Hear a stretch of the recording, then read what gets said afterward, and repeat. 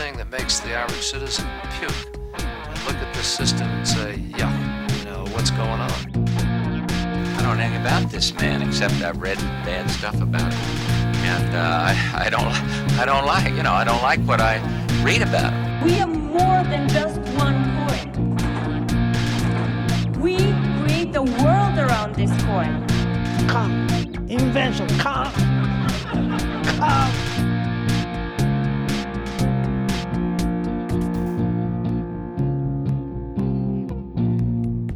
The evil has gone. Hello and welcome back to Grubstakers, the podcast about billionaires. My name is Sean P. McCarthy, and I'm joined as always by my friends and co-hosts, Andy Palmer, Steve Jeffers. And dear listener, as you may or may not be aware, in the year 2028, the city of Los Angeles will be hosting the Summer Olympics. And we are going to talk today about the possible consequences of this and why there are some groups that are opposed to this. And we are joined today by two members of such a group, the No Olympics Los Angeles Coalition. We are joined by Molly Lampert, the host of the Night Call podcast, and by Johnny Coleman, a local Los Angeles organizer. So first, I just want to thank you both for being here and talking to us. Thanks for having us. Yeah, glad to be on. And so I guess to kind of start with, let's explain the history to people who don't know, and this is myself included here, of what happened with the 1984 Olympics in Los Angeles and why that leads you to oppose the 2028 Olympics. Yeah, for sure. Yeah, no, we get that a lot, especially in LA, where there's some positive residue of the LA 84 Olympics, and it's kind of the prototypical example of like how an Olympics can go wrong, which it does every time. And when this Olympic bid was kind of came back from the dead after it looked like Boston was going to be the American representative for 2024, a whole bunch of other cities either voted it out or kicked it out, and then somehow LA looked like they were going to get it again, but not for 2024, but for 2028. And the whole time they were selling the idea of, we're going to do it again, it'll be like LA 84 again. There was very much kind of like a Make America Great Again kind of vibe to it. And then for a lot of like more affluent, whiter communities in LA, they remembered the LA 84 Olympics like very positively because it was, quote, no traffic, and it, quote, made money for the city. And so I was, I'm a journalist by day, and as this process was happening and I was getting more radicalized and getting more into organizing myself around housing and homelessness and policing, it became very apparent that LA was going to like default its way into another Olympics. And I started looking deeper into LA 84 with some other people I was organizing with. And it was just a horror show of like all sorts of directions that had been kind of very, conveniently whitewashed in the media. So yeah, the big things in LA 84 were policing and land grabs and all and everything in between. So we had Daryl Gates, who was arguably one of the worst law enforcement officers like in American history. He's like that famous. He's a little bit before my time, but everyone I know who remembers him just talks about what a monster he is. He was famously the one who was pushing the chokeholds. And he's a major reason driving the police force of all the civil unrest that happened in the 90s. But he was basically given, the LAPD has always been bad. Like every other major city police force has always been bad. And we don't argue that any of these problems kind of are invented out of, thin air, like they're an accelerant, right? But we had a bad police department that was given the pretext and the toys to just really do what they've always wanted to do, but under the pretext of doing something that has like a Disney-fied kind of air to it that was like feels benign because of the marketing machine behind it.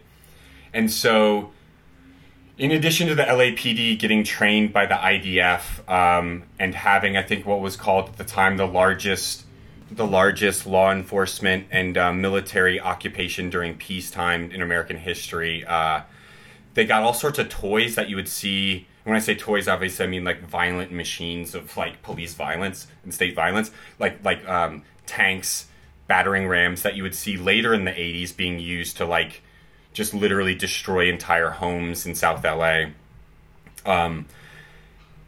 And so the policing aspect of it was really kind of clear, and there's a lot of documentation. It wasn't just like speculation, whatever. This was well documented, the LA Times, the New York Times, but culturally it had kind of been erased in favor of this narrative of, oh, we didn't have traffic because there was a major campaign to dissuade people from using their own infrastructure during the time the Olympics were coming, because we wanted to put on a good face for all these international tourists and travelers. And so the other big myth from the LA 84 Olympics was that they made money. They brought in a Republican to run the 84 games, Peter Ueberroth, who eventually became the Major League Baseball commissioner, and he was kind of active in some other areas in sports. But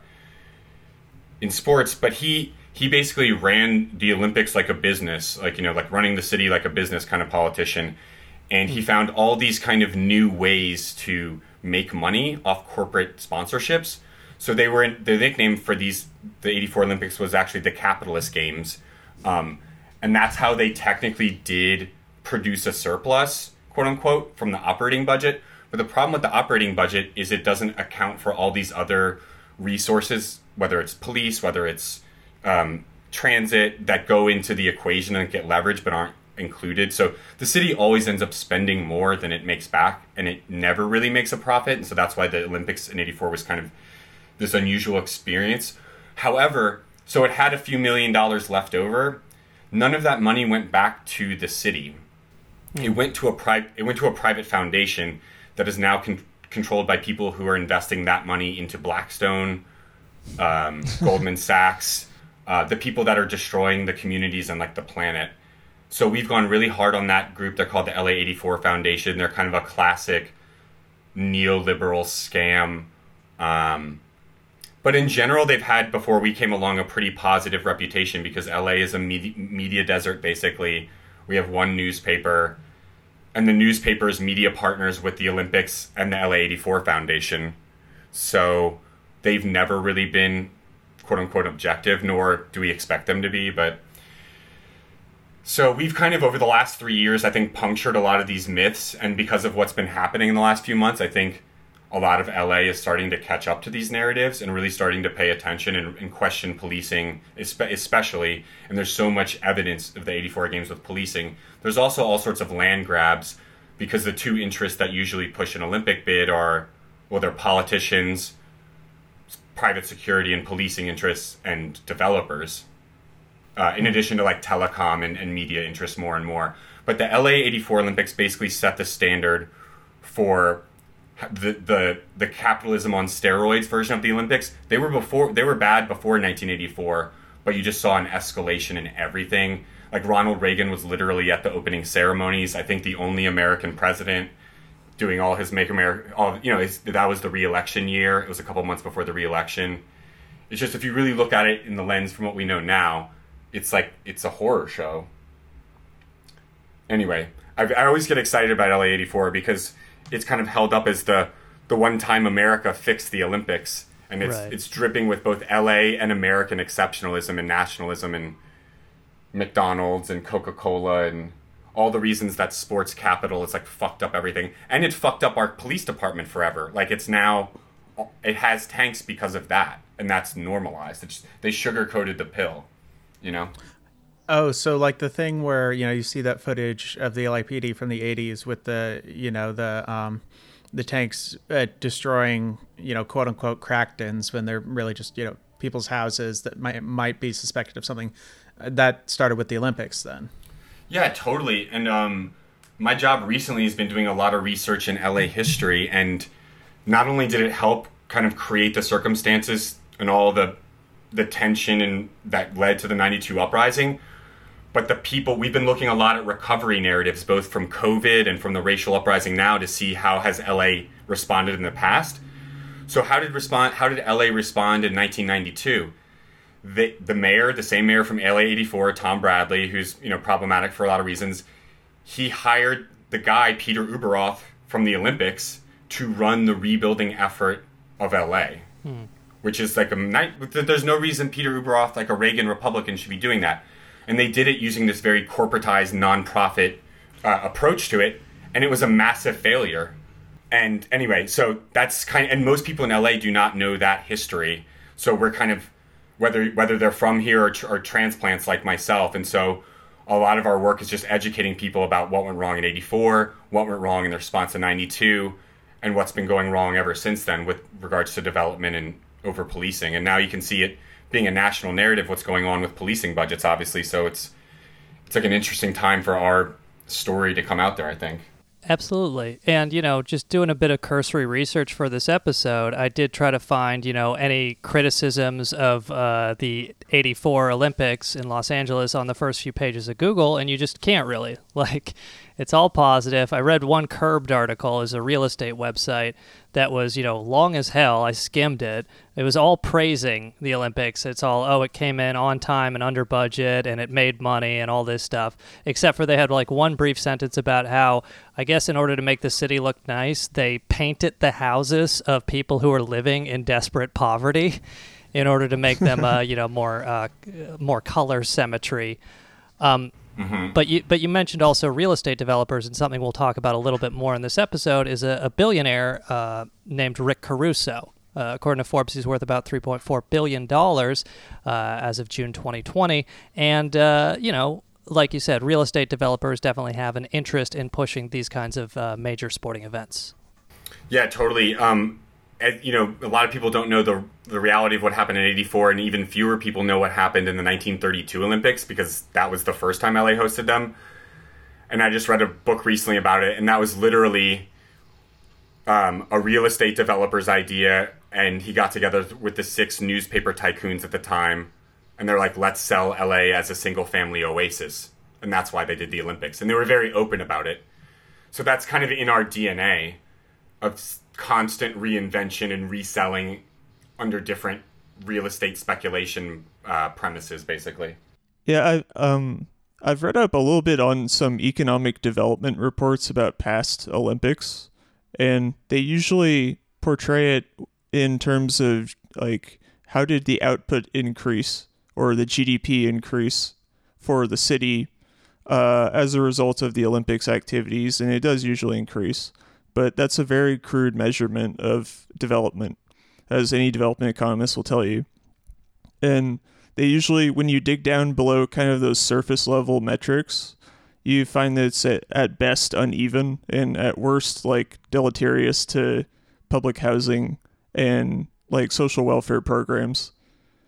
So it has the output is all going to basically McDonald's and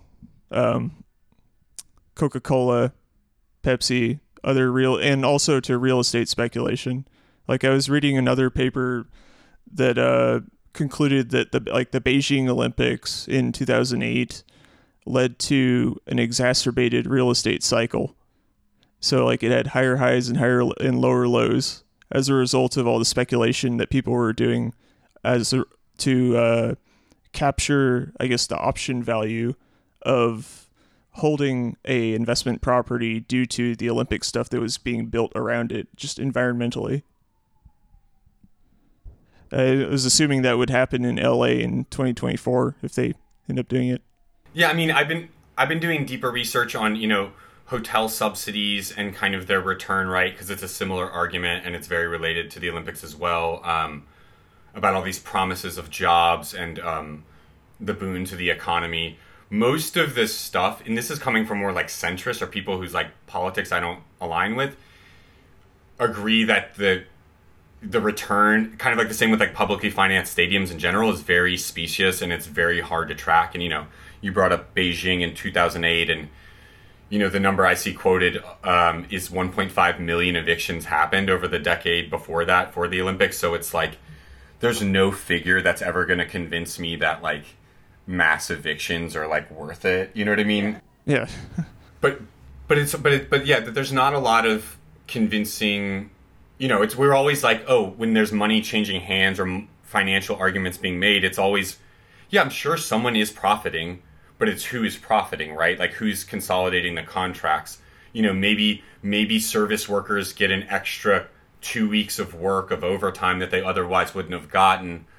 But what good is that if they're priced out of their community? You know what I mean? Kind of, it's really, there's not a lot of, the money is fast. And it's that's why, capital is very good at making sure that small businesses get cut out, because a lot of times small businesses are promised a lot of things no matter where they are. Yeah, the Olympics come out of the World's Fair, so they're very similar to the World's Fair, and they're basically marketed the way the World's Fair is, which is just sort of like a grift on cities, that they're going to come in and bring all this new commerce and, shake up the infrastructure, but not actually. They're just going to come in and fleece everybody for a few months and then leave town like a carnival.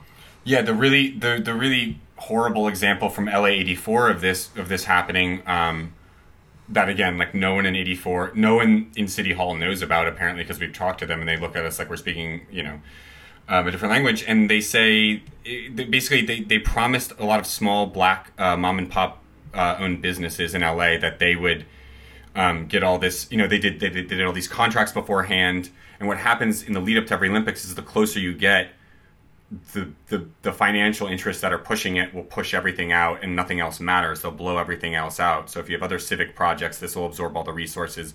If you make promises to small businesses, they will not be honored. So you'll see like literally streets blocked off and commandeered for whatever reason if they want to. That might mean you can't access your business or you can't access your home. So for LA 84, I think over a dozen black-owned businesses were bankrupted because of bad deals that the city didn't honor. And they sued the city a year later for millions of dollars, and they won because it was that egregious. So we saw that in Pyeongchang in 2018, a small skiing village, basically. All the small businesses there were furious because you could not access their part of town.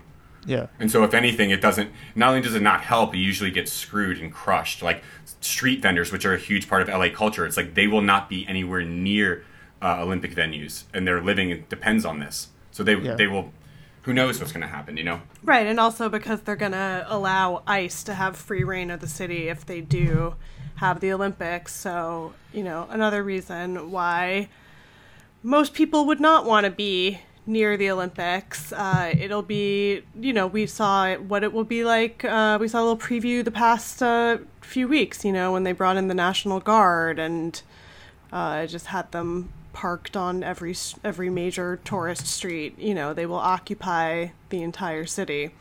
Yeah, in 2002, the first Olympics in America after 9/11 and under the, this what they designate a national special security event. So for the Super Bowl, for the RNC, the DNC, the World Cup, and the Olympics, it's a joint command between DHS and local law enforcement. And a whistleblower came out a few years ago, I believe from the NSA in like 2015, and said, for 2002, we just stole so much civilian data like across the city for no reason, like almost for, obviously for reasons, but no specific purpose, just because they could. And that just happens with every Olympics. You just find out all these things that the surveillance and police state have done. And, now with Tokyo next year too, it's, your face is basically the ticket for the 2020 Olympics if they happen. And that's what the people want to make it happen for 2028 to normalize facial recognition. So you see policy start to shift 6, 7, 8 years out in front of an Olympics to make sure all this happens as frictionless as possible. Now, taking a short step back, you mentioned a lot of evictions, people like losing their homes. I was wondering how that manifests specifically, whether it's basically rent prices being driven up just because of the Olympics being in town, or whether there's a lot of use of eminent domain to force people out of their homes for Olympic venues and that sort of thing, or most likely a combination of both.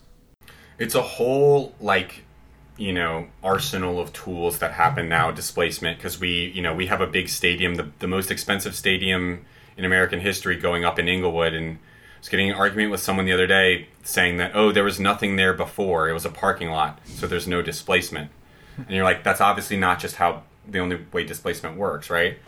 So classically, before kind of the rise of the Airbnb, it was mostly in the format of, just like raising buildings, having policy changes or regulations suspended because it's like a planned state of exception in the years before the Olympics.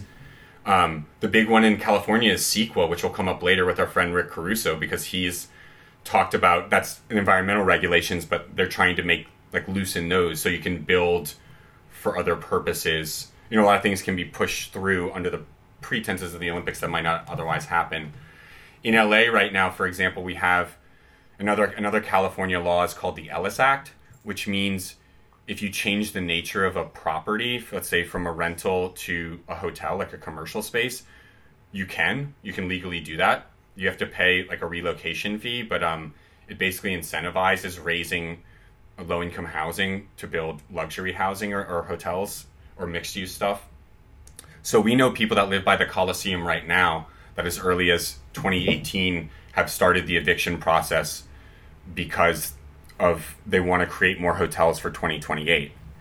So it's not only taking off much needed low-income housing in LA, we're like the most uninhabitable city right now, and it's turning into something for an event in 12 years. So it's taking off housing stock, adding stuff we don't need that will help raise the rents, in gentrifying areas to make them unaffordable. That would indirectly help price out other people in the next decade. There's also Airbnb. Airbnb announced a 10-year partnership with the Olympics last fall. They've taken a big hit from COVID, but they've bounced back really hard because obviously people want to get the fuck out of their houses right now. Airbnb, similarly, I don't know how much y'all know about that, but very much contributes to the lack of affordable housing in cities because it's basically taking off housing from the market, right? It's like making housing more scarce and driving demand up and driving prices up. And so that there are literally, LLCs running 20 different Airbnbs in LA. It's not just someone who has an extra room in their house. There's so many people abusing that. So we're fighting them directly too. That 10-year contract goes right through the end of, right after 2028 Olympics. It's interesting to bring up Airbnb too, because the 2024 Olympics in Paris were pushed in by a more progressive mayor than ours that actually ran on an anti-Airbnb platform. So now she's got the hotel industry furious at her in Paris and creating a weird wedge that still hasn't been resolved. So hotels, Airbnb, all sorts of other weird speculation around that. Eminent domain is sometimes used in LA to destroy public, or we don't have much public housing left, but low-income housing. That's famously what happened for Dodger Stadium, obviously. The Clipper Stadium, which is next to the SoFi Stadium in Inglewood, is almost done being approved, and they're going to be using eminent domain to gobble up all sorts of businesses and property in the area. So, yeah, there's so many different ways. And obviously different countries and different, municipalities have their own different rules. But a lot of us went to Tokyo last summer and met with anti-Olympics organizers from around the world. And we obviously came to the conclusion that obviously the context, the cultural context, the political context is different in these places, but in the big picture, it all basically operates the same. So they're doing the same shit in Tokyo. Like, we can look at Tokyo right now in 2020 and be like, this is what LA is going to look like in 8 years. And it's a pretty good, estimation of where we'll be. And so it was good to go there, but it was also really frightening. Well, I don't know. It sounds to me like you both want to put all the hard-working steroid doctors out on the street. Yeah, I mean, yeah. We get that a lot, like fun killers or like, there's obviously a Portlandia sketch about anti-Olympic stuff or whatever that we're just like looking for a problem, but it's, no, it's like, and we get that a lot, like more from the athletes, the people who really earnestly love the Olympics. They're like, if you look at what they're doing to the athletes historically, and in the last year, from psychological, physical, sexual abuse, wage theft, like rampant wage theft, especially for American athletes. You name it. Like, these people they're basically treated like soldiers, and their bodies and their lives are disposable. Right, it's the same thing of like, oh, you should want to like completely destroy your body for patriotism. Right, money, right. What's that? You don't need money. You're doing it for the good of, unless you lose, and then we don't need you anymore. Yeah, like Molly said, that the Olympics were born out of the World's Fair, which is basically as old as our like American, university systems and other things like modern policing. You know what I mean? It's like there are all these institutions that have had a certain lifespan and seem like they may be kind of, especially the NCAA comparison is apt because the Olympics hide behind the veil of like amateurism somehow. These are the best athletes in the world at whatever they do. So it's nuts that they've gotten away with that for over 100 years. But I think people are finally, from all different angles, figuring it out, but they can't. We're trying to help synthesize that. Yeah, I would imagine that the No Olympics movement like some of y'all are actually really serious sports fans, and you're kind of in agreement that personally, like I would love to have all of those games. I just don't want there to be unequal development tied to it. And like there's probably a way to host as big of a mega sports event without having a serious deleterious effect on workers, basically. Well, I think you're seeing this with all the leagues. It's like no billionaire should be in charge of any of this stuff because they will use it to exploit people in places. So, if there's going to be sports, then there have to be leagues that are owned by the players. You see with the NFL and the NBA, they're like dealing with this too now under COVID. It's like they want everyone to just like get right back to work, even though it's totally dangerous for the players and like anybody who works in those leagues. But the desire for just, to make money, the push to make money above all else is so strong that, some people see like the human carnage of this and they really don't care because they just want to like wave that flag, Yeah. My grandmother was a athlete who was a German Jew who was going to be on the German track and field team in the 1936 Olympics. And she was toyed with essentially when the Germans were deciding whether or not they had to keep Jews on the team if the world was really going to boycott if they didn't. But they ended up dropping my grandmother from the team. They really like used her and she was really upset also because she would have won, and then she's also like, well, if I had won, who knows what would have happened to my family? I would have been expected to Heil Hitler on the podium. So I think I've always, because of that personal connection, I've always been thinking about, like, how do the Olympics relate to fascism and nationalism and, questioning anything that's selling us nationalism or selling us, world togetherness, because it always felt something about it felt very propagandistic to me. And then finding out from this work about things like that the Nazis invented the torch relay for the 1936 Olympics, makes a lot of sense, especially since we've seen a lot of torches reappear as a fascist symbol recently. It puts it all in this context. But we've also seen with No Olympics work, it's like we've actually sort of built this international solidarity that the Olympics are always claiming they care about, of like everybody coming together for a day. And instead it's like we've met people from all the major cities that have, had Olympic bids or had Olympics come and ravage the city. And every city has the same problem. Every city has not enough public housing, a huge homelessness issue because of the issue of housing. And it's all of that same stuff, which is just pushing profit above, human need, basic need. Yeah, totally. It's like we don't need billionaires. We don't need Coca-Cola to have sports. Like, we can do other things, and a lot of people, and myself included, like, the left has staged a lot of different, it's been a while now, it's been decades now, but, like, successful kind of alternatives to the Olympics, the Workers' Olympiad in Chicago, in different European cities, because these criticisms aren't new by any means.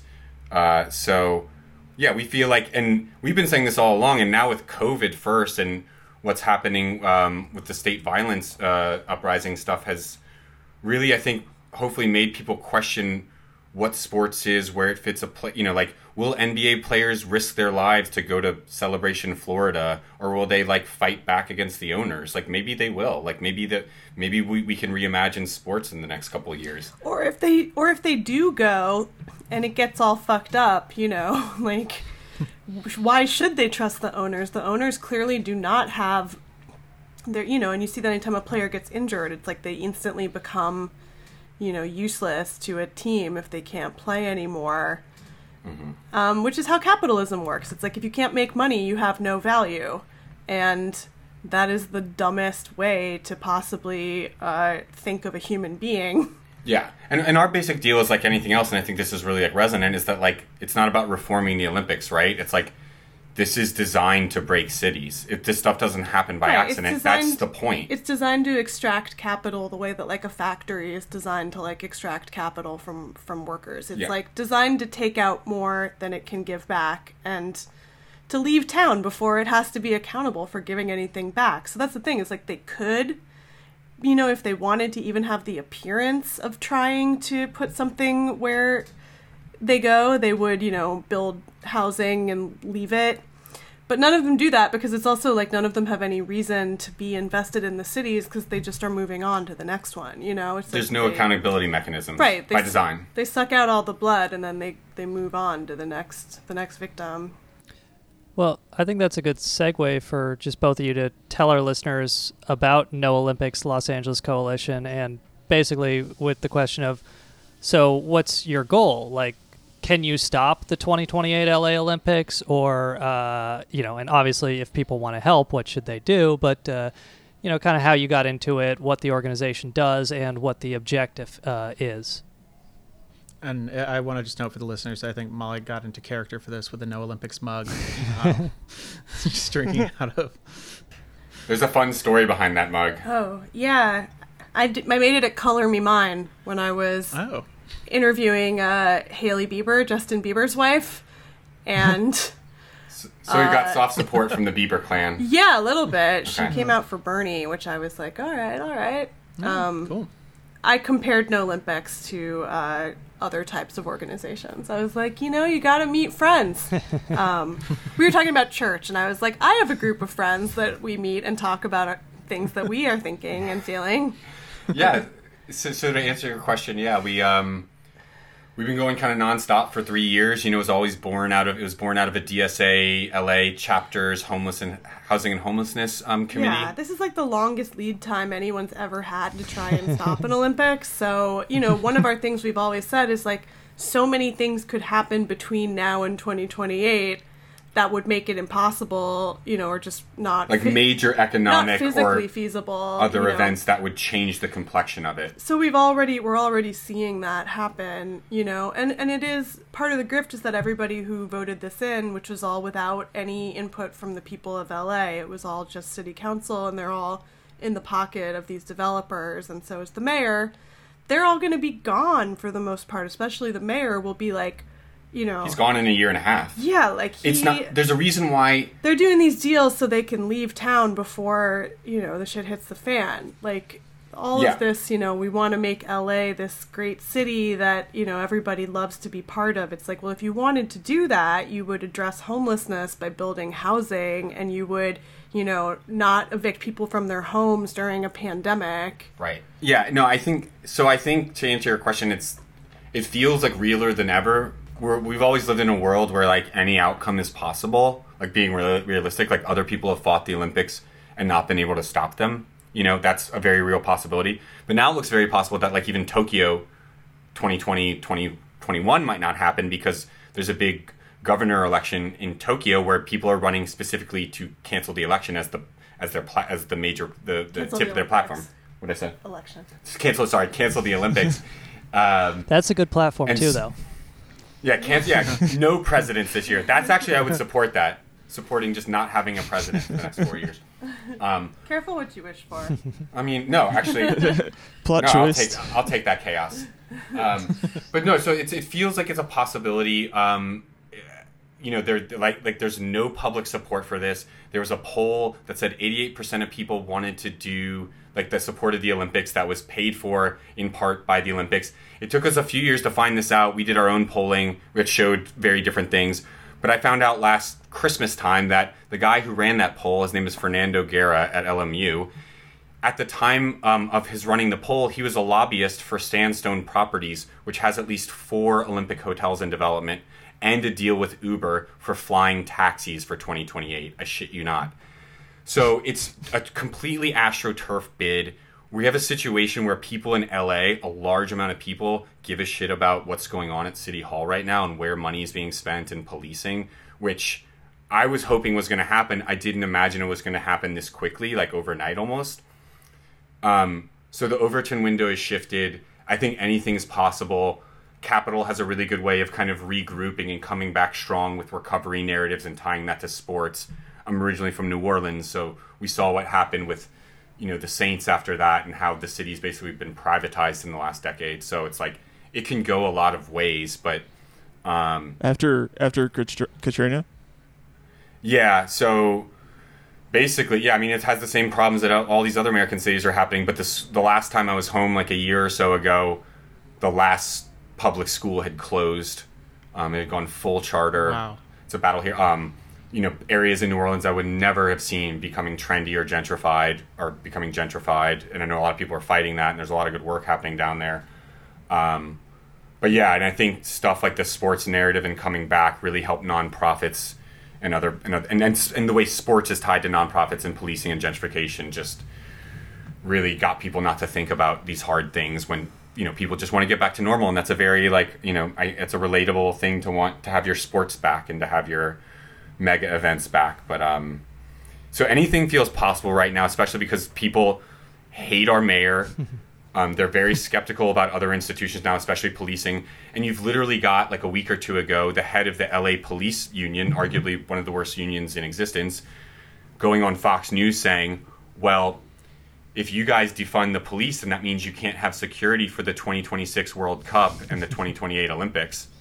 And we're like, great. I think right now people's allegiance to an event 8 years from now that they don't really even know is happening for most people is less strong than people's desire to fuck LAPD right now. And so we've seen just a lot of new members come to us. There's a lot of excitement. There's a lot of political energy on the left. It's like across groups and issues. We're also facing like upwards of like 500,000 evictions in the coming months to add on to our like 70,000 unhoused people now. And that's a night, from most of us are coming from a tenant organizing background. Like that's the next nightmare that's coming.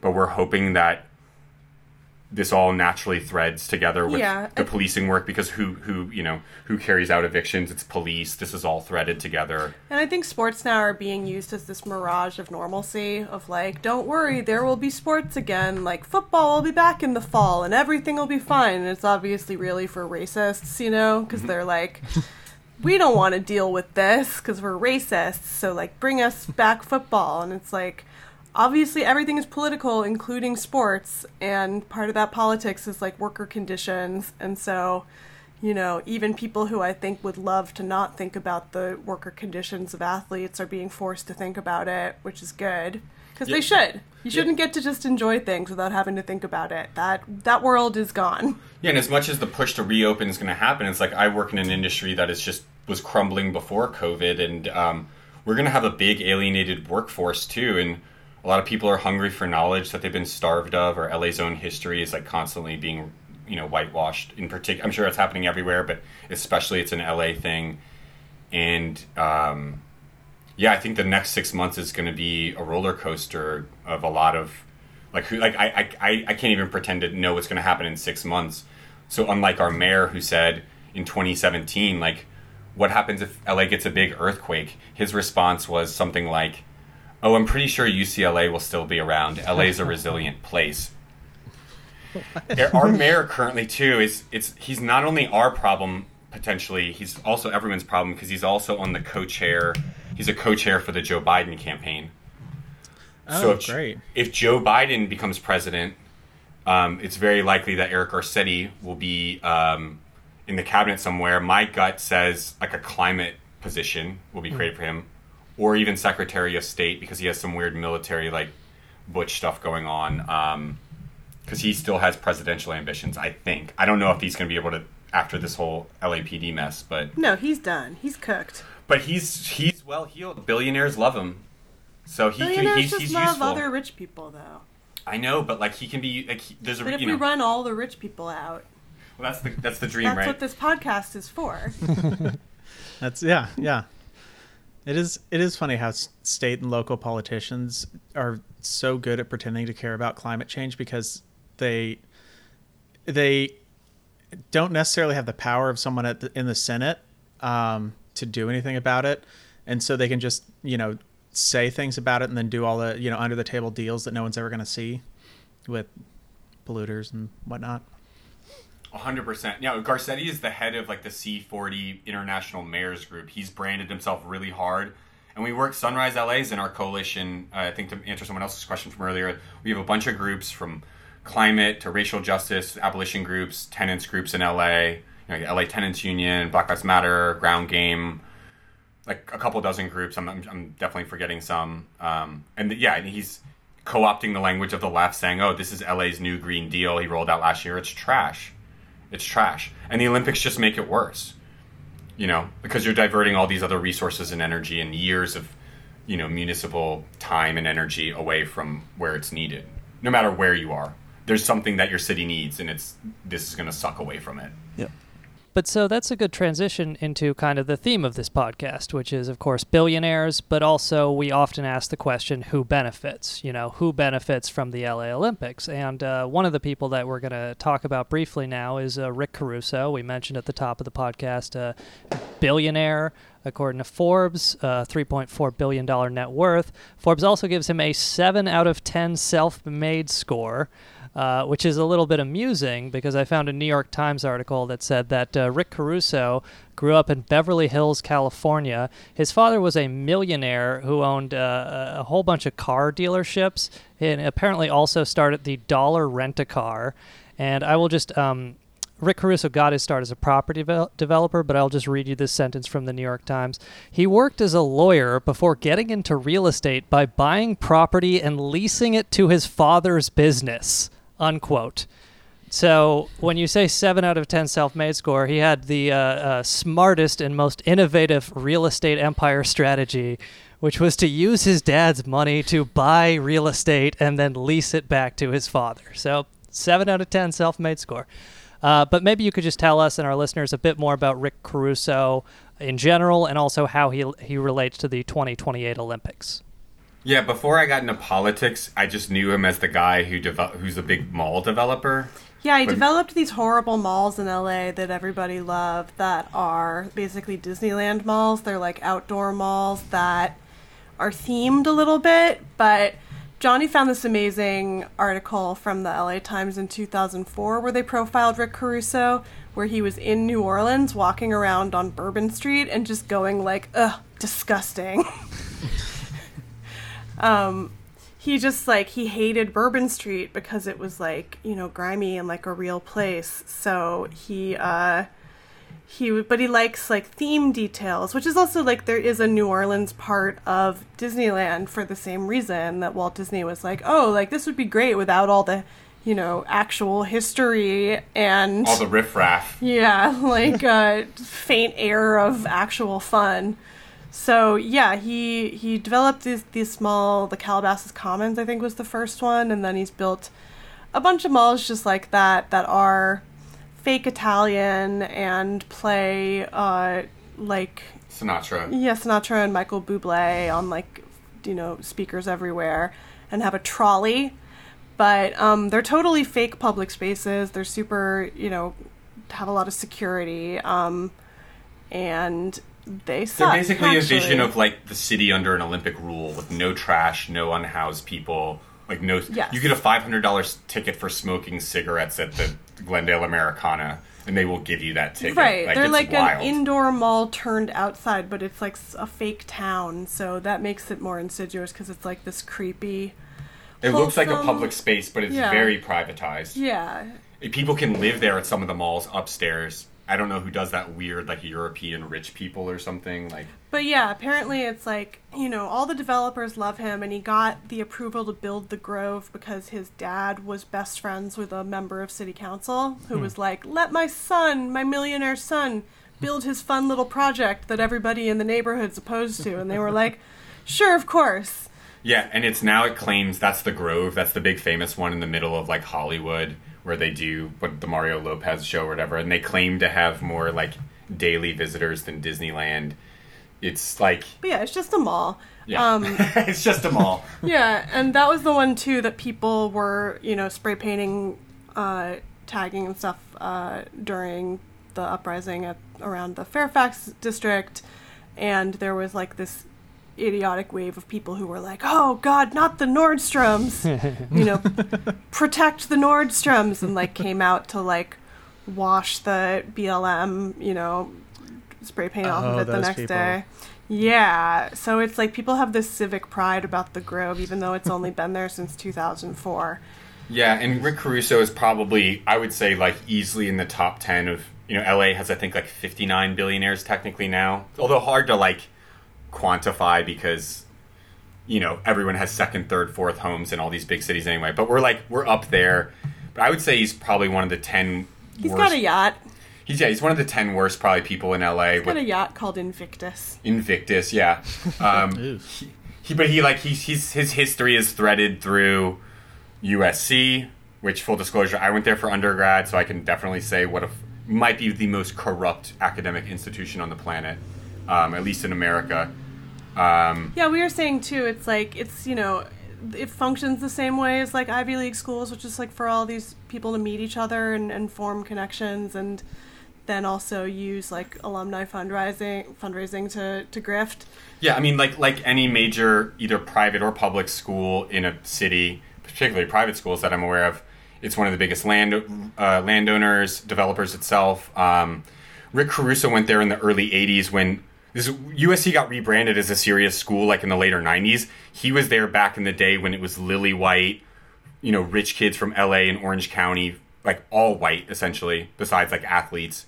When it was more of a party school, he was an SAE, I know, and that is like when you imagine what the worst fraternity at USC would be, like that is SAE. He comes out of that tradition, just real good old boy network. Went to law school, and then realized, he was doing like real estate law, but then realized the money is in actually development. Then he somehow got into, with Mayor Bradley, the guy who bought the '84 Olympics in. He was on the DWP for a minute, like the Department of Water and Power. He's clearly making a lot of money and getting involved in a lot of other areas. And I think in the beginning of the 2000s, when the LAPD was trying to rebrand after the nightmare of the 80s and the 90s, he was on the police commission, which is a very, powerful position in LA.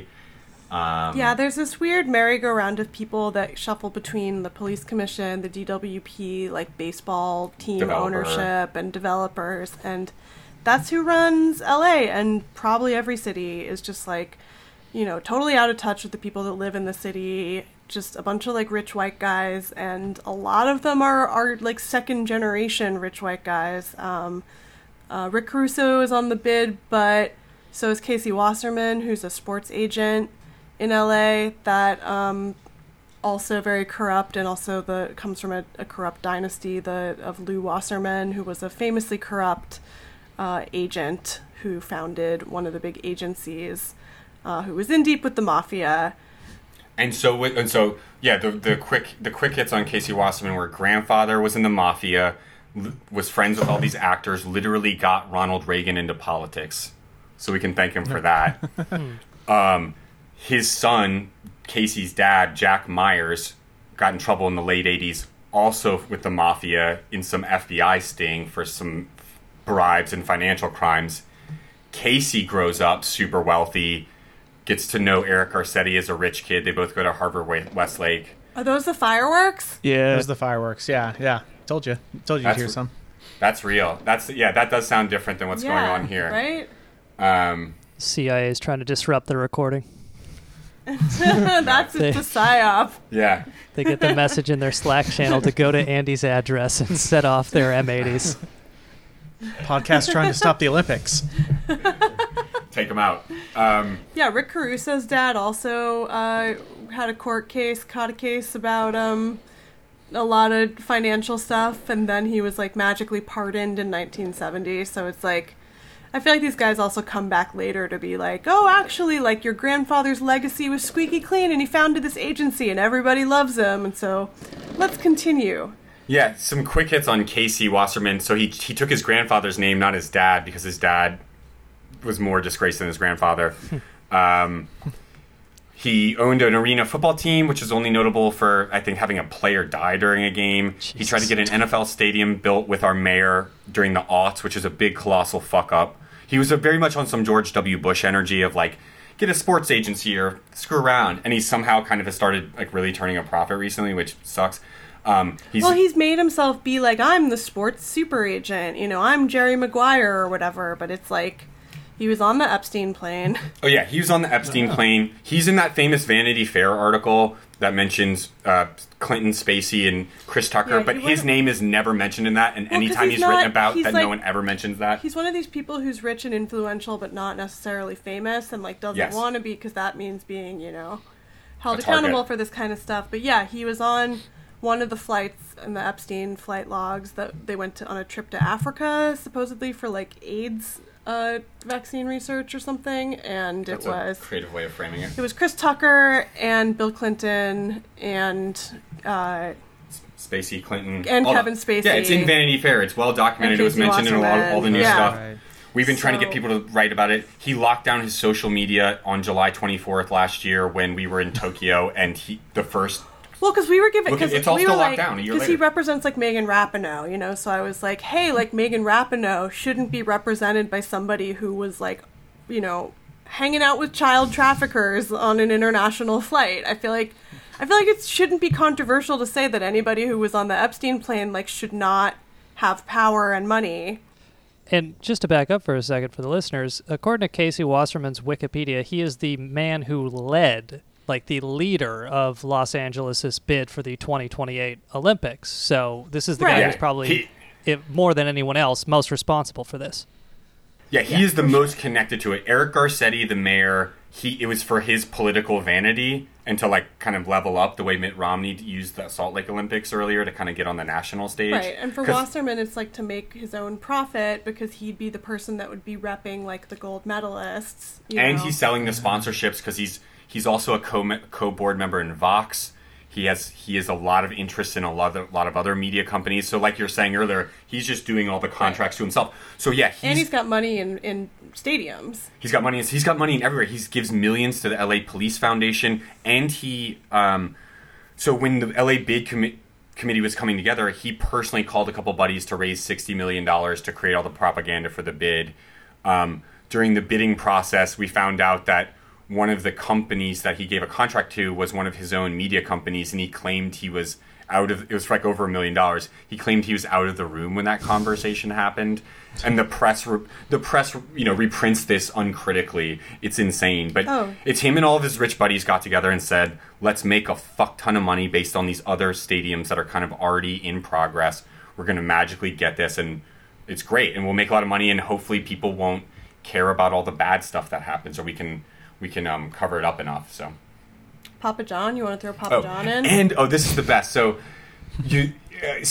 Casey Wasserman, I told you both of his dad and his grandfather were both well known for money laundering with the mob. He bought a PR firm called Laundry Service a few years ago. That's an ominous name, or that's so too on the nose. It's all of this shit is just too on the nose. And one of his clients was Papa John during Papa John's crisis PR stage when he had to go, when he said the word you're not supposed to say on a call when you're trying to prove that you're not a racist. Right. Mission accomplished to that PR firm. Can hang up a giant banner. Yeah, exactly. It's terrible. So after that blow up, the Laundry Service or whatever got a lot of bad PR, and a big fight internally happened, and apparently Casey Wasserman, Papa John has a tape recording of Casey Wasserman threatening to ruin Papa John or in something in a way that is crosses a legal line. So now Papa John is suing him, and I think might have the upper hand and the moral high ground in this situation. So that's who we're dealing with. Larry Nassar, who is this massive abuser of Olympic gymnasts, had several hundred survivors come forward a couple years ago, kind of when we got started. And last year, they sent a letter to Eric Garcetti and Casey Wasserman saying, you cannot move forward with the LA 2028 Olympics until this is addressed in some meaningful way, this abuse scandal, because it's not just gymnastics, it's swimming, taekwondo, boxing, you name it. It's like the Catholic Church, the levels of unaccountability are beyond compare. And Casey Wasserman's response was, yeah, we see you, we hear you. Cool. Like, we'll be better. Like, he won't listen to them. Like it's maddening kind of what happens sometimes. And how Molly said he's like the right level of famous and powerful that most people in LA have never even fucking heard of him. Right. Well, and what I was taking away from what you just told us is that we might actually get to, in a few years, read the news story that Papa John strangled himself in his prison cell. Yeah, he committed suicide because of the grief. Probably because he had too much garlic sauce. Yeah, had too much congealed garlic sauce. No, Casey Wasserman by stuffing a rat dipped in garlic sauce in his own throat. He killed himself by eating an entire Papa John's pizza. Yeah, exactly. No, but I mean, it's like you look at 100 years ago and the conditions where, and just in general, and the yellow journalism happening, and he obviously has his fingers in every pie there is in LA, and our next big goal is really getting people to pay attention to not just Casey Wasserman, but Steve Soboroff. And Caruso, and too, even in Caruso, they know what the Grove is, but Yeah. most people don't know who he is. And he wants to run for mayor, too, so... Yeah, that's why he's equally scary, because he's kind of he's like, what if Casey Wasserman and Eric Garcetti had a baby? And all these guys are, like, patting themselves on the back so much for how great they all think they are. It's like they're so removed from reality. Mm-hmm. Yeah, I mean, like, look at a photo of Rick Caruso. He looks like a Mad Men, like, extra, like, reject. It's people who are literally trying to make LA feel like it's in the last century, some, idealized utopic version of it that never existed. Yeah, and, like, obviously Rick Caruso is a Republican, but, yeah, his design aesthetic is so, like, Eurocentric. It is, like, just the opposite of what Los Angeles actually is or should be. Yeah, Casey just sold his house for $68 million last week. 86 maybe. It was originally $150 million. He sold it to his buddy David Geffen. And he also just bought Paradigm's music department because he's on like a distress asset shopping spree. He's like that level of, rich. When you're that rich, you can fail over and over again, and you always get more chances to fail. Yeah, go back and look at photos from the 2000s of Casey Wasserman versus now. Like, he was a fuck up for so long, but he got a million chances and eventually started hitting, and now he's perceived to be, he's in the he's in the philanthropist class now, where people just assume his money is benevolent. And it's kind of our job to make people just look under the rock a little bit. And now people are like willing to go do that and do that sniffing out. To just elaborate on the Mad Men comment about Rick Caruso, he's just to clarify, he's the kind of guy who he's kind of Mad Men character where once someone closes a door, he says something disgusting to a secretary. That's the kind of vibe you get from him. Is he said he's very nice to the executives, and then he reveals himself to be very gross. Yeah, and just to say a couple more things about Rick Caruso, you were talking about all this corruption and these bureaucracies. Like this, his Wikipedia did have one other funny thing that jumped out at me, which is under the header "Public Service." It says that in 1985, at age 26, he was, as we mentioned, named to the Los Angeles Department of Water and Power. This is under the header Public Service. And then 2 years later, he mysteriously develops his own real estate firm. So it just gives you this like real, Jack Nicholson's Chinatown kind of vibes where it's like, oh, so he gets in with the city government because of connections from his dad. And then suddenly he goes into real estate after, clearly probably being involved in city planning, getting all these informational advantages that most people don't have. Oh, for sure. Another, it's, again, obviously too on the nose, but yeah, it's super Chinatown. We talk about it all the time. Another connection like that is Casey Wasserman's father-in-law was Peter Uberoth's right-hand man for LA84, Paul Zifrin. So the co-architect of 84 is the father-in-law to the co-architect of the 2028 games. Because why wouldn't it be? Of course it is, right? Like, how to run it, how to game it. It's a family business. You have the connections. It is. It's organized the crime. IOC mafia. Oh, yeah. And just to touch briefly on the IOC, the International Olympic Committee, founded by a eugenicist, Pierre de Coubertin, Baron Coubertin. He's a baron. To this day, I think 10% of the IOC is still European royalty. Henry Kissinger is an honorary member, so Henry Kissinger gets paid more per diem to go fall asleep in the stands than most American athletes do to compete. That's cool. All manner of other financial criminals, European oligarchs in particular. The IOC is why the Olympics are bad, right? If it was the athletes and some accountability structures, maybe, but they're based in Lausanne, Switzerland, like down the street from FIFA. And obviously FIFA is arguably maybe a little bit more openly corrupt, but they're based in Switzerland for a fucking reason. You know what I mean? Like, this is a high level extra-national, organized crime ring. And it's weird because everyone kind of knows that, even if you're not paying attention or quote unquote super political. It's just the marketing power usually dominates that and makes us forget. There's a reason it happens every 4 years and not every 2. I mean, I guess that, the Summer Olympics only happen every 4 years, I guess. So it's wild. And one last thing to get to about Rick Caruso. I did find an LA Times article from 2016 that pointed out, as of 2016, he had made political donations to all but one of Los Angeles' 17 elected officials. And of course, the city government are these, he's making these political donations. These are the same people who approve his permits for building and all this stuff. And in this article, they talk about a 20-story residential tower on La Cienega Boulevard, which at the time was limited by zoning to a height of 45 feet. He makes all these political donations, and they give him an exception and allow him to build up to 185 feet.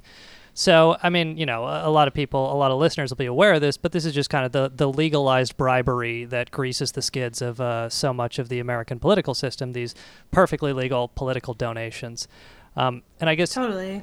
And I guess just my question for you would be Rick Caruso's motivation for bringing the Olympics. I would assume this is just because he owns a lot of hotels. He just wants the hotel business, or any other speculation on that? I mean, I think he's also a racist, probably. Just, he's a Republican who lives in LA who builds these, fake Italian open-air malls. I mean, I'm assuming that just based on the way he judged Bourbon Street, I think he does want to turn LA into that, whitewashed backlot that tourists think it is. He wants to obliterate all traces of the real Los Angeles and replace it with this Disneyland version where, all public space is actually private space and there is no real public space where you have to see the plebes, know? So I think he just doesn't care about the people who would get displaced because, he's going to make money. Probably never met a poor person. Yeah. Yeah, at this point. They're going to make money. I think with all of them, there's a little bit of, prestige, I think, to it, too, but it's money. I think we've mapped more people like Casey, who's, the financial, leader of this, and Rick Caruso is probably, one click removed from the... But he's very much in the mix, I'm sure. But I would say it's mostly through real estate plays.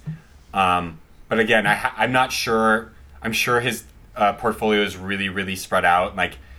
I wouldn't be surprised if he was also had some interest in Oakview Group and some of the other private security firms that are attached. But and for him too, he's a business person who's maybe thinking about running for mayor. So again, it's more about the prestige of running a successful Olympics because no one else can do it. It's like a rich guy sport, kind of like the challenge of doing this. Maybe gets him off to an extent too. It's hard to say.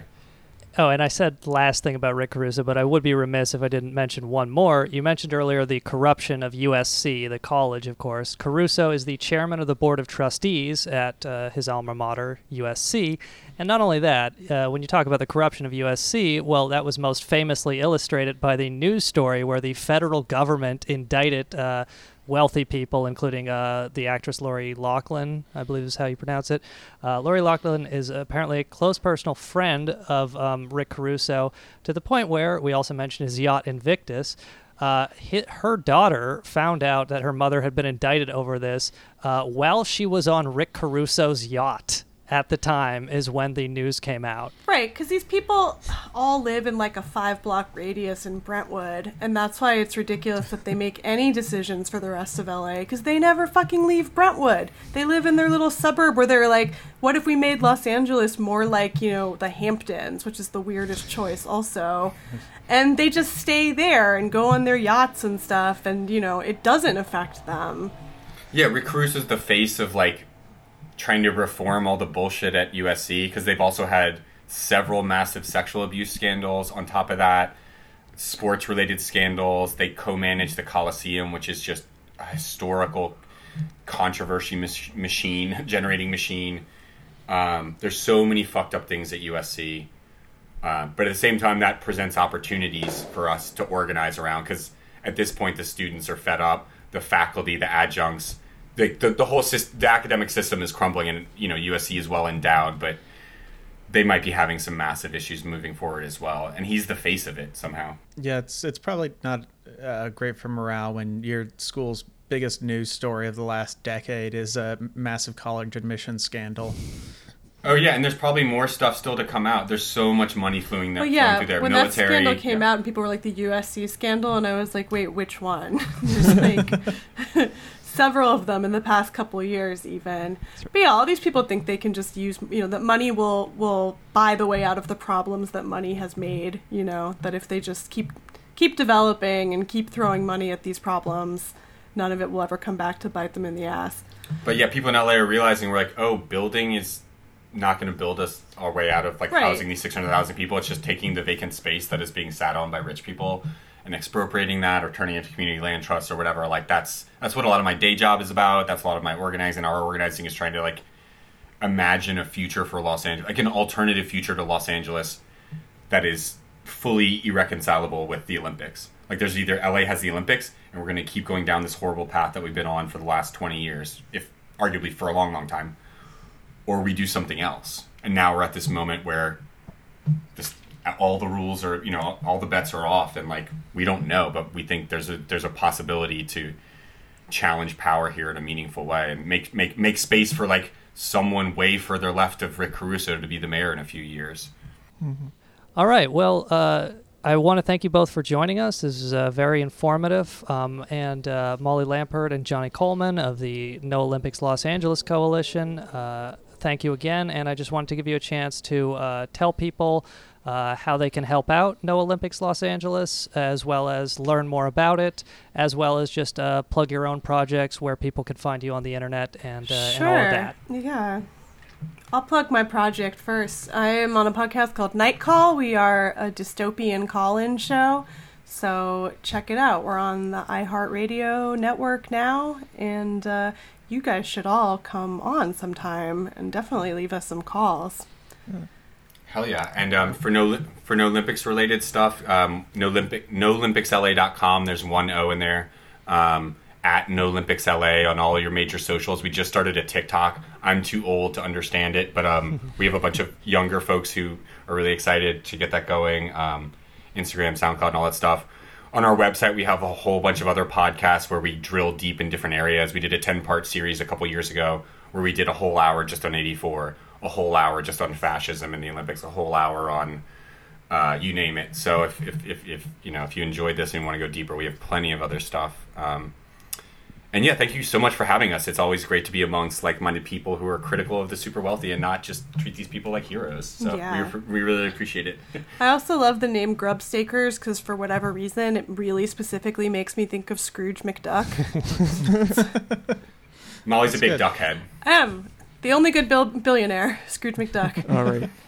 Yeah, and I also want to say, too, if anyone's interested in organizing and never done it before, we really like working with new people, and especially in this moment, we've been working with a lot of people who aren't based in LA. So that's what I was gonna say. You don't have to be in LA to be in No Olympics LA. You don't even have to be specifically concerned with the LA Olympics. You can just be a general anti-Olympics, a general hater of the Olympics, or hater of overblown sports capitalism at the expense of people. Yeah, because it's not just this, it's Amazon. You saw how they acted a few years ago with their HQ. It's other sports development. It's not just the Olympics. It's how mega event gentrification work. So yeah, so we're not the fun killers, we're the fun qualifiers. Havers, we're the fun havers. We are the fun havers. We have as much fun as I think you humanly possibly can doing we this definitely work that is have really intense more, and serious. Yeah, we definitely have more fun than anyone's ever actually had at the Olympics. Yeah. Anywho. But yeah, we're always growing. We welcome new people because that's how we're going to fight and win, is across, states and other, imaginary borders and all that jazz.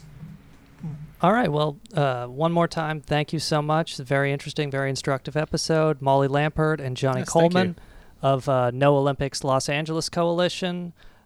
Minor programming note with regards to Grubstakers for our listeners. We are taking a 2-week summer break from the SoundCloud. We're going to have the usual Patreon episodes, but for the next 2 weeks, the SoundCloud will not be up, so don't panic. We haven't had a horrible falling out yet. We just need a vacation because of these Skype episodes. But hopefully we will go insane and not in the entertaining way if we continue how we're doing it now. Yes, but hopefully the plan is, unless there is another massive outbreak, we will resume in-person episodes towards the end of July. But you can check for us. We should hopefully be back on the SoundCloud July 13th or 14th. But I want to thank you for your support. And one more time, thanks for our guests. Thanks for listening. I'm Sean P. McCarthy. Mandy Palmer. Steve Jeffries. All right. Good night.